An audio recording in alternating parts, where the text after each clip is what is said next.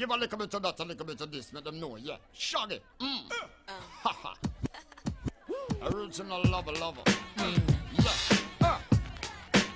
Catch your groove, girl, catch your groove, that's right. Lover. Shaggy. DJ. Ooh, boy, I love you so. Never, ever gonna let you go. That's right. Once I get my hands on you. Love me, sex machine. Ooh, boy, I love you so.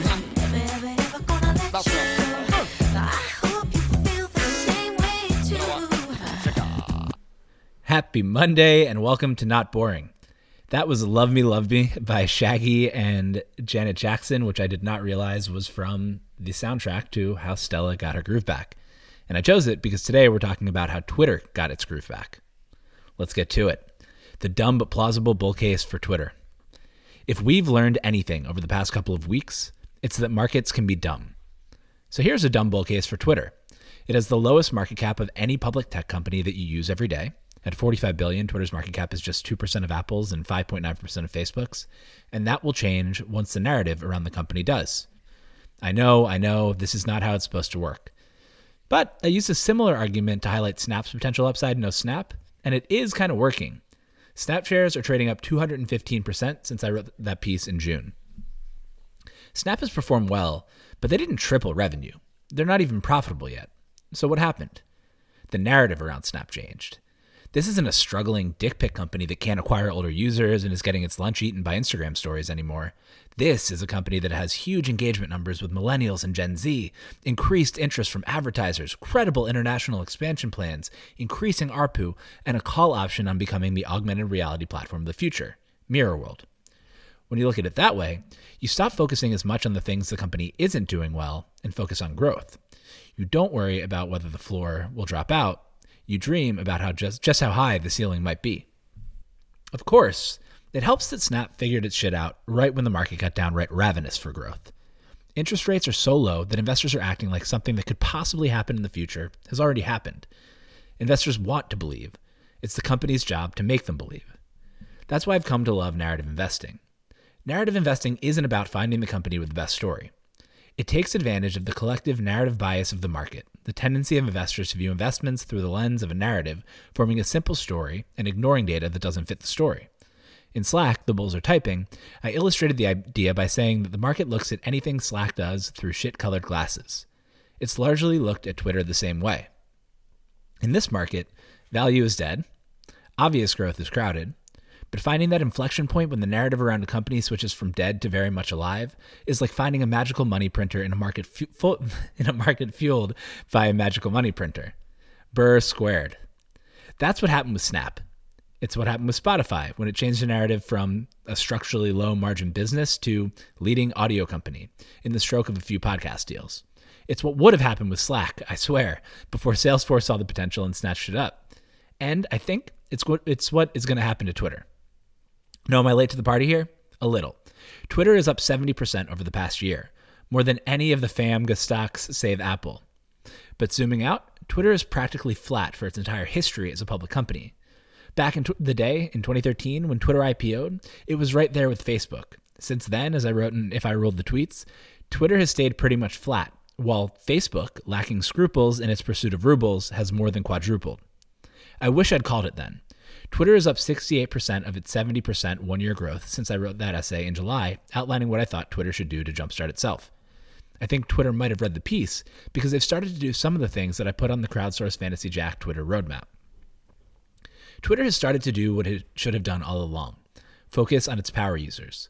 The launch of audio chat rooms, Spaces, and acquisition of a newsletter platform, Review, make me optimistic that they're able to execute on the rest of the roadmap too.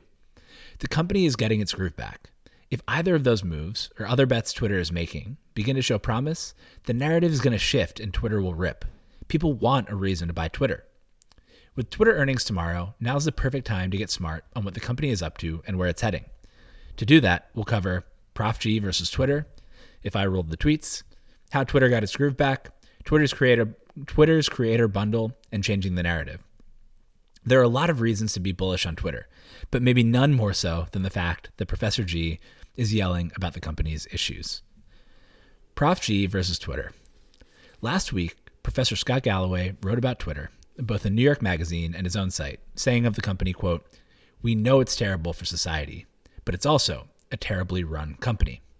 Historically, the prof calling something terrible has been a buy signal. Now, it's typically poor form for one writer to dunk on another, but I make an exception for professional dunkers. If you're going to make a living dunking on companies, including private ones, you do so knowing that you're going to get dunked on too. The prof has made a name for himself by being loudly bearish on all sorts of tech or tech-adjacent companies and getting his calls wrong at an incredible rate. Julie Young created the anti-Galloway portfolio in June last year, and another user built a public spreadsheet that tracks it in real time, which I linked to in the essay at notboring.substack.com.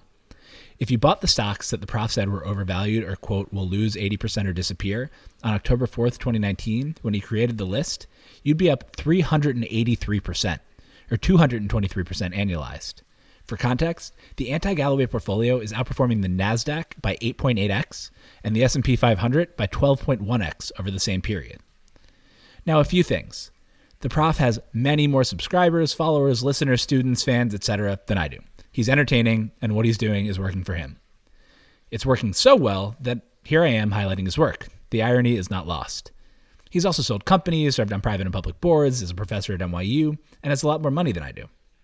And he actually owns $10 million worth of Twitter stock and has been advocating that Twitter replace Jack Dorsey since he wrote a letter to the board in December 2019. Since he wrote that letter, the company has made none of the changes that the prof suggested. Activist hedge fund Elliott Management and less activist fund Silver Lake both came in last March, though, and put Jack on a performance improvement plan. Jack passed for now.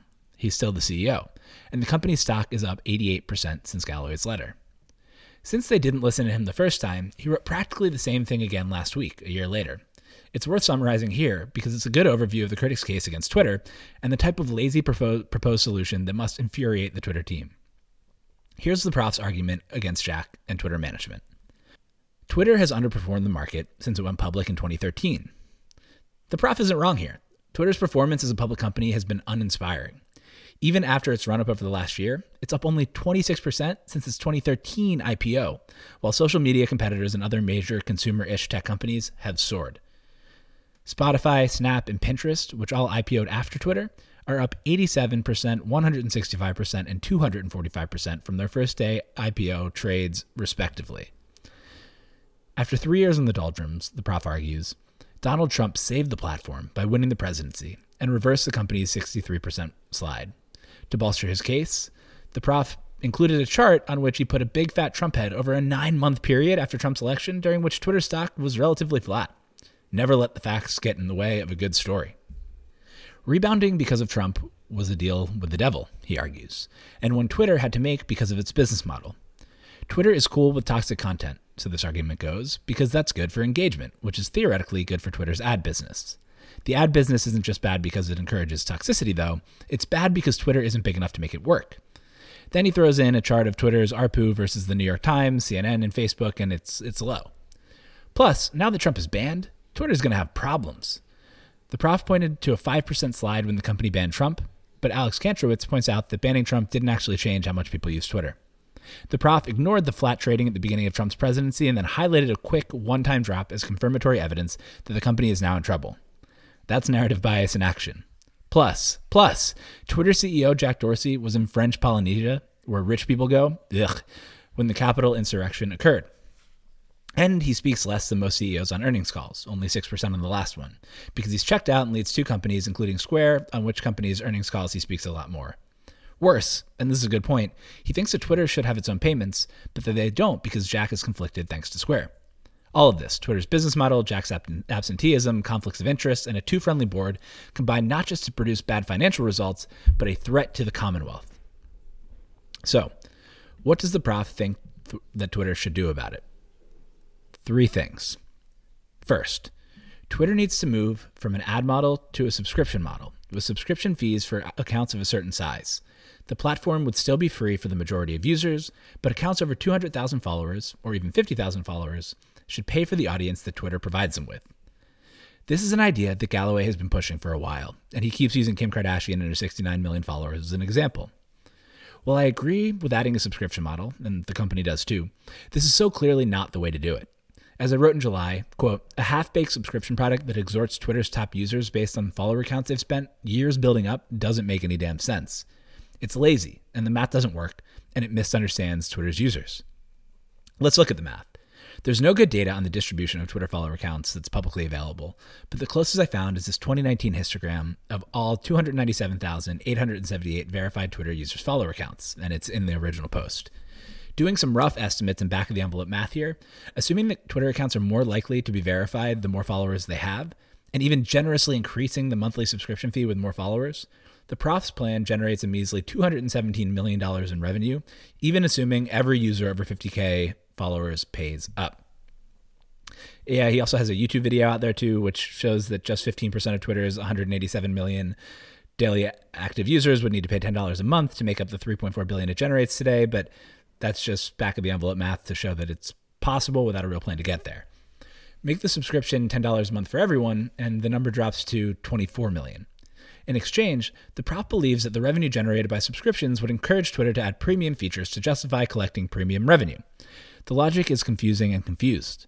The Prof believes that Twitter is already so valuable to power users that they would pay for the product immediately, but that having paying customers would light a fire under Twitter's ass to produce more premium features. It's also the wrong way to treat power users, the people who create the content that attract other people to the platform.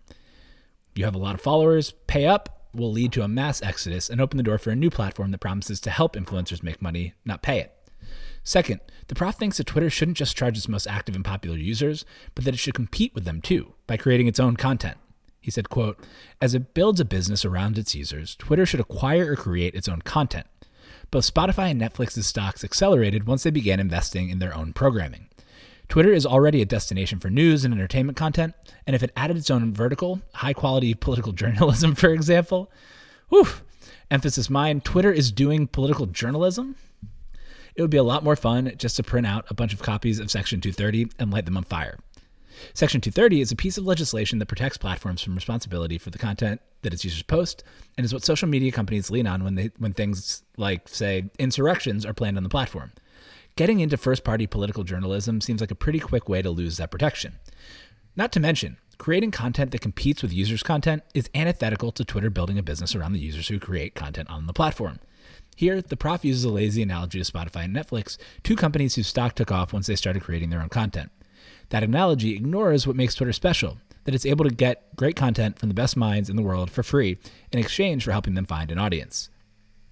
Third, the Prof argues that Jack needs to go. He said, I can't believe I even have to say this. We should remove a part-time CEO. Twitter's management, enabled by legacy board members, has demonstrated an alarming disregard for the Commonwealth, weak strategic thinking, and an inability to create a fraction of the shareholder value that is possible for the platform. Twitter's financial weakness gives it a chance for redemption. It's time. We'll get back to this. There was a fourth piece, too, in the New York Magazine piece. He said, quote, I believe that the most undervalued real estate on the internet is Twitter profiles. That one I actually agree with, because I wrote it in July when I said Twitter profiles are the most underdeveloped real estate on the internet. If you're reading this one too, hi, Prof. Interestingly, the Prof said that one of the reasons Twitter should enhance profiles is that they'll give advertisers richer data with which to sell ads, even as he argued that the ad-based model was the reason Twitter was a threat to the very foundation of our democracy. I don't know. This is why Prof G irritates me so much. It's easier to dunk on companies than it is to come up with good solutions to the challenges they face than it is to execute on those solutions. Talking shit and coming up with even worse ideas takes a special kind of confidence. This subscription idea isn't wrong per se. He just hasn't developed the thinking behind it nearly as much as he's talked about it. We have, though. If I Ruled the Tweets. In July, If I Ruled the Tweets, I wrote about Twitter's challenges and laid out a roadmap for the company based on over 300 replies to a tweet I sent out asking, if you woke up tomorrow as Jack and could do anything you wanted with Twitter, products, features, business model, acquisitions, go wild, what would you do? In a beautiful demonstration of the power of Twitter, by crowdsourcing ideas for how to fix Twitter, we collectively came up with a coherent understanding of Twitter's challenges and a roadmap that predicted some of what Twitter is doing today. I'll summarize it here. Twitter's challenge and opportunity is that it gives away so much more of the value it creates than any other major tech company. Entire businesses are built on Twitter, without Twitter capturing a dollar. Not Boring is one very small example. I find potential sponsors on Twitter and then take the transaction over to Substack. This is what aggregators do. They aggregate demand and collect a tax for sending it to its final destinations. But Twitter is a very bad aggregator. It barely collects the tax. It's not big enough, and to date, its ad products haven't been good enough, although the company spent 2020 rebuilding them. Instead of an aggregator, Twitter might be a platform that is further above the Bill Gates line than any other company on earth. The Bill Gates line is a phrase coined by Ben Thompson based on a Bill Gates quote about Facebook platform. He said, "This isn't a platform. A platform is when the economic value of everybody that uses it exceeds the value of the company that creates it. Then it's a platform." Embracing its status as a platform is one way for Twitter to monetize. Embracing its role as a professional network instead of a social network is another. LinkedIn is a good model here. If on ad-supported social networks like Facebook, advertisers are the customers and users of the product, on LinkedIn, most users are the product, but power users are the customer. Only 18% of LinkedIn's revenue pre-Microsoft acquisition came from ads. The rest came from selling tools to power users, both companies and individuals. For Twitter, its power users, and the people who should be its customers, are the 10% of users who generate 80% of the tweets. We'll call them creators.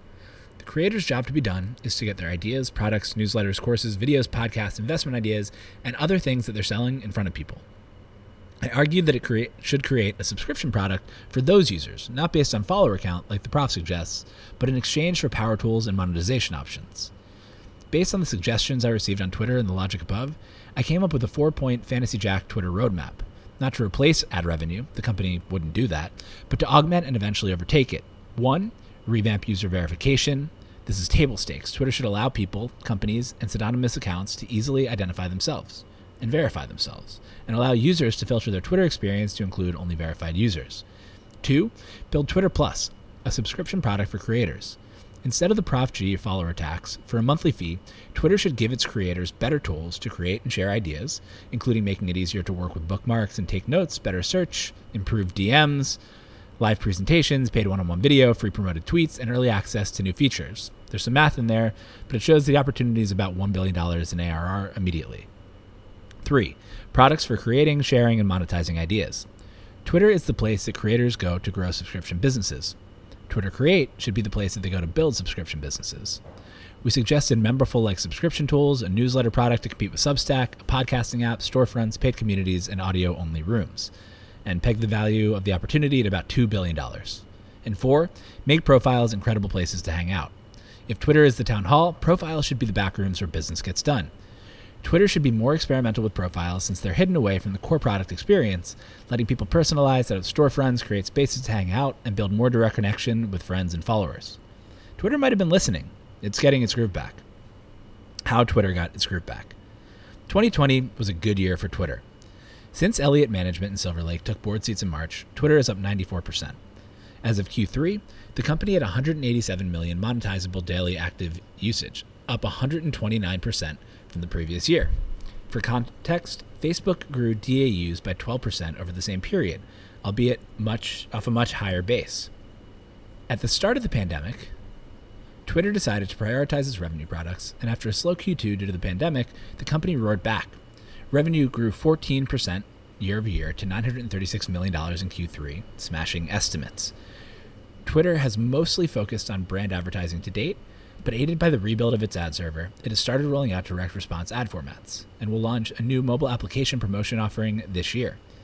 It's also working on tools to let SMBs better self-serve ads, overhauling what has traditionally been an absolutely terrible product. It might be working too. Last night, Non-Gap on Twitter highlighted a few ads during the Super Bowl that seemed more targeted, timely, and relevant than anything I've ever seen on Twitter. If Twitter finally gets ads right, that's a huge tailwind. But the most exciting thing about Twitter is that it started making moves against the Fantasy Jack Twitter roadmap. 1, verification. After nearly 4 years of letting verification languish, shrouded in uncertainty, Twitter announced in November that it's bringing back its verification program. It will keep its focus on organizations and influential individuals for now, and isn't moving all the way towards verifying all real people and companies, but it's a step in the right direction that shows it's listening to users. And 2, subscription products. While Twitter hasn't launched any subscription products yet, it has publicly announced that it's planning to, and that it's being more thoughtful about it than the prof. At the Oppenheimer Technology, Internet, and Communications Conference in August, CFO Ned Siegel said, "When we think about subscription, I wouldn't want you to think too narrowly about the opportunities. There could be subscription opportunities for advertisers. There could be subscription opportunities for consumers. There could be, whether they're people who use the service a lot to create content, or those who tend to be viewing content more, or those who are somewhere in between. We don't feel constrained when we think about these opportunities, and I wouldn't want you to think so either. Notice that he didn't mention Kim Kardashian's 69 million followers once, but he did highlight creators and products for creating, sharing, and monetizing ideas. This is where Twitter has gotten the most aggressive recently. Let's break it out. In If I Ruled the Tweets, we suggested that Twitter should build or acquire products for newsletter creation, podcast consumption, and audio-only rooms, among other things. After years of soporific product development, they're actually starting to make moves. In December, Twitter acquired social screen sharing app Squad and announced the launch of Spaces, its answer to audio chat unicorn Clubhouse. Spaces lets Twitter users host conversations directly within the app, and the Squad team will work on the product. In early January, Twitter acquired Breaker, a social podcasting app, to help build Spaces. Then 2 weeks ago, on January 25th, Twitter acquired newsletter platform Review.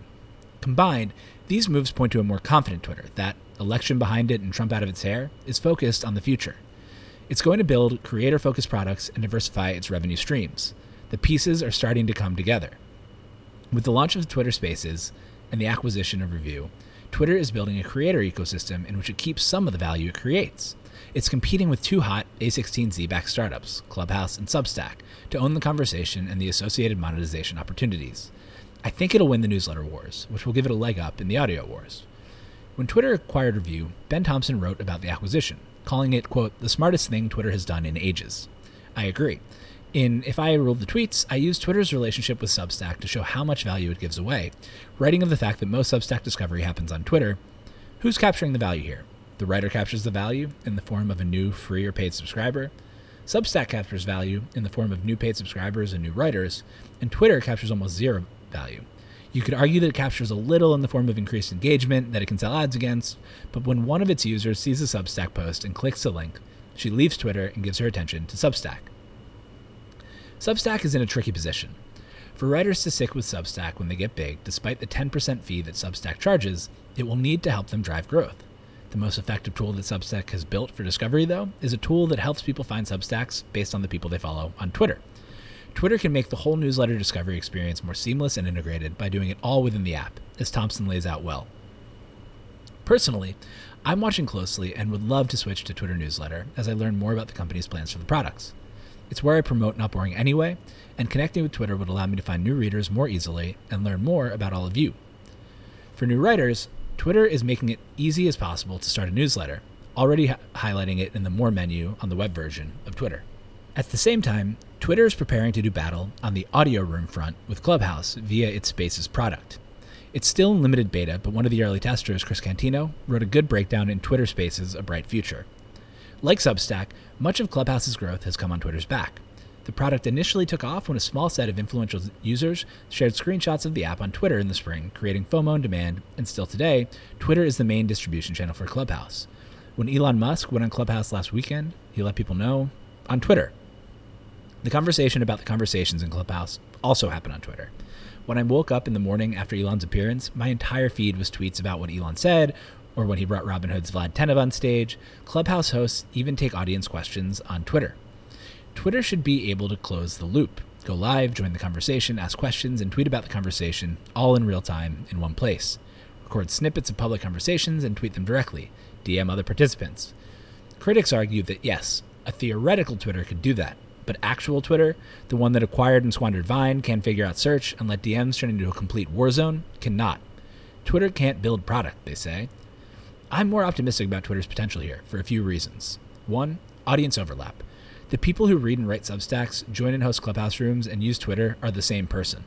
With Vine, Twitter is going after a new, younger demographic with a new type of content, more short-form comedy than exchange of ideas. Twitter, Substack, and Clubhouse host the same content in different formats. 2, new Twitter product development. Twitter is building in public with Spaces, soliciting input on decisions from which emojis it should use to how it should help creators monetize.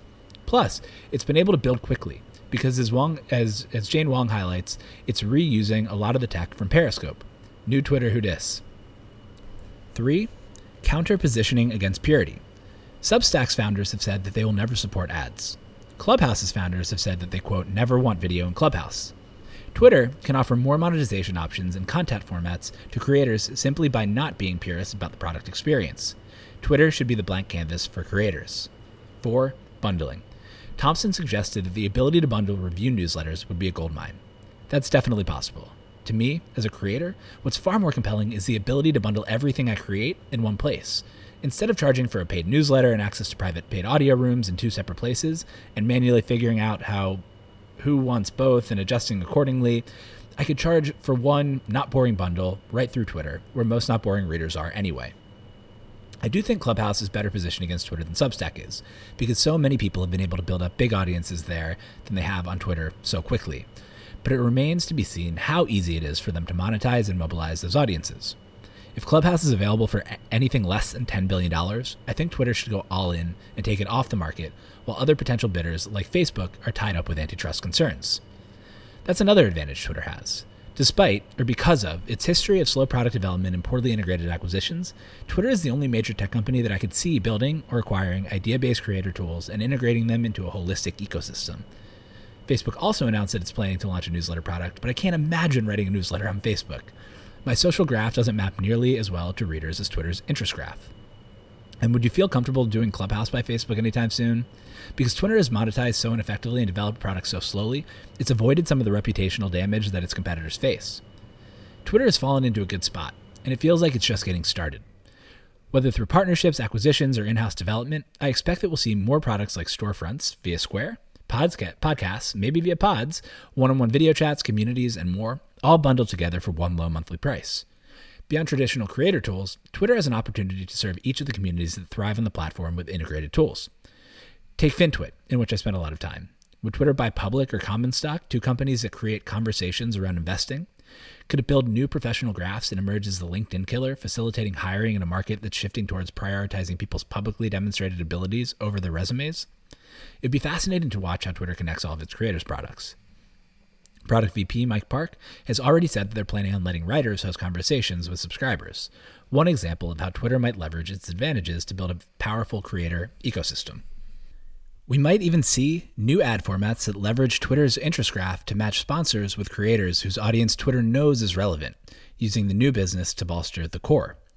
As Twitter builds out more ways for creators and their followers to engage and exchange value, I expect it to finally turn profiles, the most undervalued real estate on the internet, into everyone's own virtual home and store. I wouldn't be surprised to see Twitter buy something like Beacons to help it bring all of a creator's monetization channels into one place and make this a reality.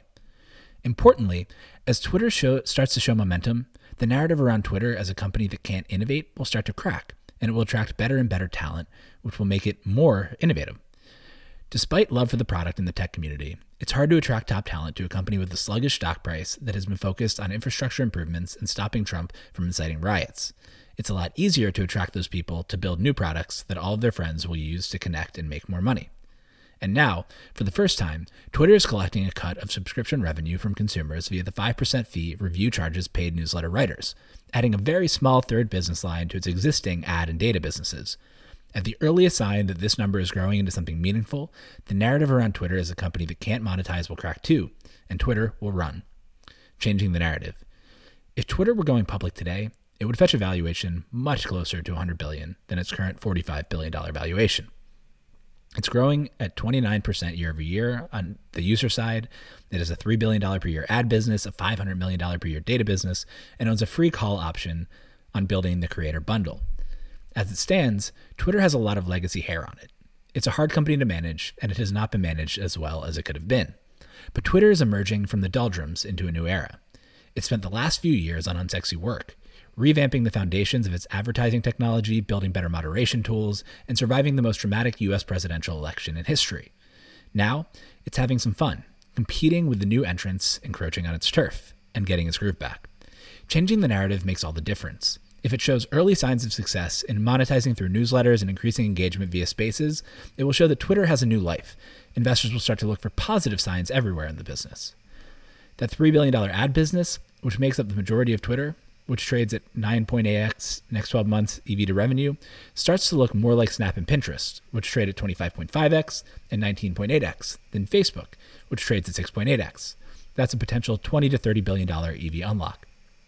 The $500 million data business Twitter has built by selling its fire hose of tweets starts to look like a pretty sexy SaaS business with proprietary access to the world's best interest graph and real-time conversation data. Maybe it trades in line with the BVP Emerging Cloud Index's average EV to revenue multiple of 23.3x, giving it a value of $11.6 billion. Backing out the data business from its current market cap leaves an ad business worth roughly $35 billion today. If the ad business traded at 15 to 20x, that's a $45 to $60 billion business, and adding the data business back gets us to about $55 to $70 billion market cap. Just those two re-ratings combined would add $10 to $25 billion in market value without any revenue growth. And then there's a creator play. If 10% of the 10% of Twitter's 187 million monetizable DAUs who create 80% of the content, the creators, build a paid product, and Twitter takes a 5% cut, that's a $2.2 billion annual opportunity. If Twitter builds a subscription product with better DMs, bookmarking, note-taking, and search, and 25% of the creators pay $20 a month, that's another $1 billion in annual revenue. Together, that's an additional $3.4 billion in revenue, doubling Twitter's current number without a single additional mDAU. Assuming those are valued in line with the BVP Cloud Index stocks, that's another $70 billion in market cap. In this scenario, instead of holding top Twitter users hostage based on their follower count, Twitter makes money by helping creators make more money. Once Twitter starts showing even hints that it's not the Twitter of old, that it can ingest acquisitions, build new products, and monetize, I think it's ready to explode. Twitter makes a product that many people, including top investors, can't live without. When explaining why she bought Twitter in October, anti-Galloway portfolio creator Julie Young tweeted, "It honestly does not feel right to rely on a company and product as much as I do without owning it." They, and I, are looking for any reason to buy more, and I think that Twitter is on the cusp of delivering. If you thought Redditors buying up GameStop was a demonstration of the internet's ability to move stocks, wait until you see what happens when the narrative about Twitter changes on Twitter. And as for Jack, whether accidentally or through an ultra-attuned third eye and a zen-like ability to withstand half a decade's worth of criticism, he's put Twitter in a surprisingly strong strategic position. It's the most credible front page and at-scale monetization engine for creators right when the creator economy is taking off. Its ad product is making a comeback. Because it didn't scare smart users away like Facebook has, it's where the world conversation happens. It has one of the most valuable data firehouses in the world.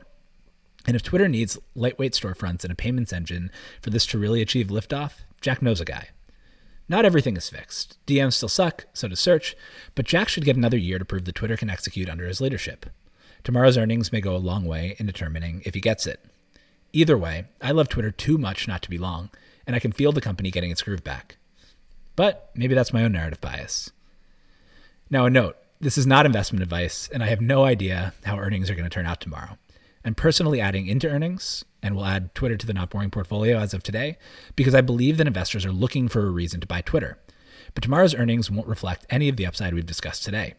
If it tanks on earnings, I will be backing up the Brinks truck. Thanks for listening, and I will see you next week. Have a good week, everybody. DJ. Ooh, boy, I love you so. Never, ever gonna let you go. That's right. Once I get my hands on you. Love me, sex machine. Ooh, boy, I love you so.